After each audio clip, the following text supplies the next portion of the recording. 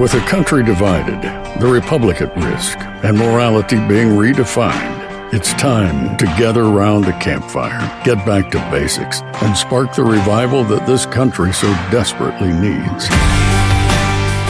This is the American Campfire Revival with Kirk Cameron. You know, back in the 70s and the 80s, there was a big movement called the moral majority, and it was this idea that there is this majority of people out there who believe what we believe and want what we want, and they're already on board with these things with their kids. And if only we could just get rid of a few people at the political elite level who are holding all of us down, that everything would be great and the country would be back on the right road. And 20, 30 years go by, 40 years go by, and we realize that that's not exactly true. Just electing somebody in the political big chair is not going to fix what we have allowed to happen in our country. And the truth is, we have been apathetic and complacent and neglectful in our own homes and in our own churches and in our schools. And because of that, we've created this vacuum that's been filled where those who have a very different view of the world and how our country ought to be run have moved in, and we've lost it at the local level in many ways. And so just electing somebody at the top is not going to fix the problems. And so Marshall was talking about how he and some of his friends would run around decades ago just pleading with people, begging them to get involved in politics because they were told that if only we could get the right president or the right people in Congress, that would fix the problem. And he had a very wise woman say to him, Marshall, don't chase the buffalo herd. And the idea is that the masses of people who have walked away from God, who have walked away from God's word, and are doing their own thing and buying into the lies of the culture, and they're heading over the cliff, so to speak, and they don't even know it. Don't chase them. Why? Because one day God will turn the herd around. He will help them see the cliff that they're about to go over. And when he does, when revival comes and the masses of people realize that they've been duped, when all the false systems are exposed and all of it begins to collapse and the crisis comes, God will turn the people around. And when they all start running in the opposite direction, will you be there, prepared and ready and trained to lead them to the answers, to their hope, to the blessing that they're looking for? And that really resonated with me. You and I so desperately want to see revival, and we want to see people and their eyes open. We want them to wake up and smell the coffee. We want them to see, we want them to be red-pilled and get a dose of reality and say that where we're headed politically and morally and spiritually and economically is going to be a disaster if we don't wake up and turn around together as a group and do it quickly. It's going to hit us in the next 6 months to the next 12 months. I'm not a fortune teller, but I know that when the winds are coming and I can smell the rain, I know a storm is on the way. I believe that there's going to be a cultural crisis. We can smell it right now. We can feel the winds of disaster coming, and it's going to hit us like a tempest, like a wall of water. And I believe that before we go over the falls, God is going to turn the herd around. And when he does, when we begin to see revival coming our way, will you and I, as the family of faith, and in particular, the campfire revivalists who have been gathering all around our country and even outside of our country, will we be trained? Will we be prepared to say, we know the way, we got the answer, we can guide us as a nation back to our hope? The false systems that have collapsed, they were never meant to last anyway. God's ways are the good ways. He has sent us instructions, and we can learn from those who have built our nation and designed this country. We can go back to the way. Follow me, because I've been prepared. I've been thinking about this. We've been talking about this as a family, and we've been living out the gospel and the liberating truths of Scripture and the mandates from heaven have been part of our family's life now. And we can show you the way. That's why I do the Campfire Revival, is so that I can be educated, so that I can teach my kids, so that you can be trained, and you can train your family and your neighbors at the local level. And we can begin living these things out in our home. We can be teaching them to our children in their schools, and if they're in a bad school, pull them out of that school.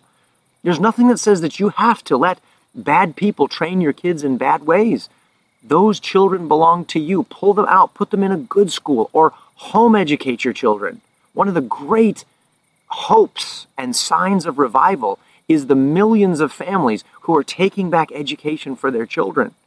And we can begin rebuilding our local fellowships and our churches, getting back to the Bible and not being all of this politically correct garbage that has been seeping into our churches. One of the beautiful things about this is we are the family of faith. You don't need to be in a building with a steeple and stained glass windows to be a church. I love steeples and I love stained glass windows. I love organs and I love choirs. But you and I and our voices are the choir that's being raised up to heaven through our prayers and through our songs. And our gathering is the church, the family of faith. Hey guys, it's Kirk here. Did you know that another option to traditional insurance even exists out there? I get that it may come as a surprise since we're so conditioned to think traditional insurance is our only option, but that's simply not true. My family has been using Christian healthcare ministries over the last several years, and I cannot recommend them enough to other like-minded believers looking to do things differently than what we've been told to do. CHM is the faith-based alternative to insurance. And most importantly, with CHM, we know that our money is going to help other fellow Christians when they're in need. And this is how we like to steward our dollars when it comes to healthcare. Are you tired of your healthcare the same old way and want to do things the better way? I highly recommend you start by checking out CHM and see if this is an option that could work for your family's healthcare. It does for ours. It's not harder, but it's different in the best way. Learn more today by visiting chministries.org/Kirk Cameron. Again, that's chministries.org/Kirk Cameron.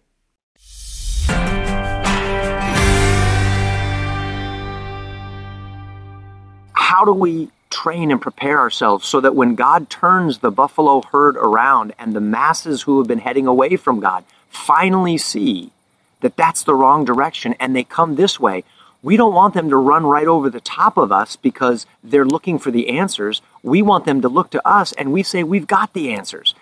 That is why I'm so thankful for our time together. That's why I've spent so much time pouring into you, teaching through these books and preparing tools so that you can be trained. Like this, the American Campfire Revival video training series. Some of you have already gotten this, and inside are the 2 DVDs that you put into your DVD player where Marshall and I are teaching through the essential principles of the American Campfire Revival book. Now, there's also a digital online version. If you don't have the DVD player and you want to just go straight online, you can just download the e-courses right onto your computer, beam them up to your phone, up to your TV, whatever. Then there's also the American Campfire Revival journal so that you can journal through all that you're learning as you gather in your around your fireplace or around the fire pit in the backyard. So all of this is part of the training kit so that you can be one of the ones that has the answers. And you know the solution. We've been talking about this. It's just like the monument shows. It starts with faith. It then moves to having character and virtue as an individual and as a family. And it moves into being involved in the place of government and electing people who are making good laws in our country that produce liberty and freedom and protect our morality and protect our faith.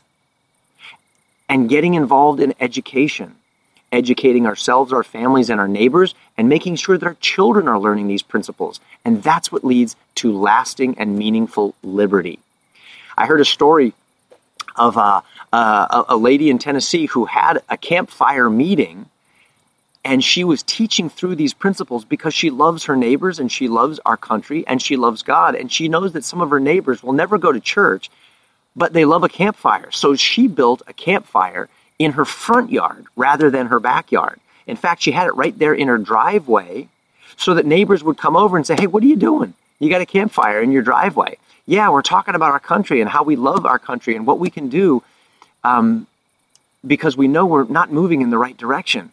But what can we do here at the local level to take back the values that have made this the greatest nation on earth? And they begin teaching through the American Covenant book. They're playing through the videos, and they're talking together as a local community so that they can have each other's backs, because they know that the national government is not going to take care of them and fix the problems. They're too big. They're too massive. Economically, we've got to get back to helping one another locally. Medically, we've got to have plans on our own so that we're not relying on a national healthcare system that's not going to be able to help. And in fact, they've already, I don't even want to get into all of that, but it's going to be very challenging in the short term. And so we need to have answers as the family of faith at the local level, financially, in our churches. Our homes and marriages need to be strong. And we need to have answers locally in terms of politics and our government. And we know because we've got our founders who've shown us the way. They've given us the principles. And all we need to do is educate ourselves in those things. And when we do, others will come and join us, because it's only a matter of time before God turns the masses around once he shows them the false, collapsing, and destructive nature of the moral principles and the political policies and the empty religion that much of the nation is following. And when they turn for the answers, they're going to be looking to you and me to explain them to them and to model them for them. And that's what the American Campfire Revival is all about. So, one other really cool thing that I just wanted to kind of remind you about is this thing that Marshall and I did, where we summarized, and it's a renewal, our pledge to renew the American Covenant. And it summarizes the original American Covenant of our forefathers.